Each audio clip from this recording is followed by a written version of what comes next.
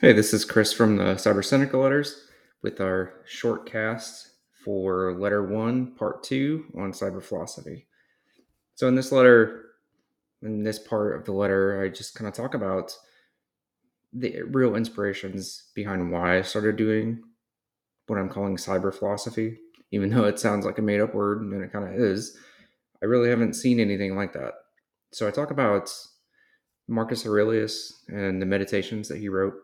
I talk about Seneca the Younger and the discourses that he wrote to his friend Lucilius. Both of these works have lots of wisdom in there, and they're both personal.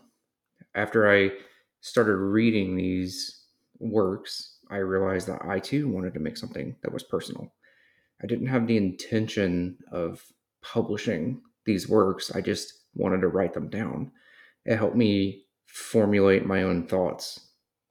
And as I started writing these things down, I realized that maybe they might help somebody else. So there's those two pieces of works that have survived thousands of years somehow, the meditations and the discourses from Seneca the Younger. The interesting thing about both the meditations and Seneca's letters are that they truly just want to help people. That's the only point. They just want to help themselves and then someone else if they can.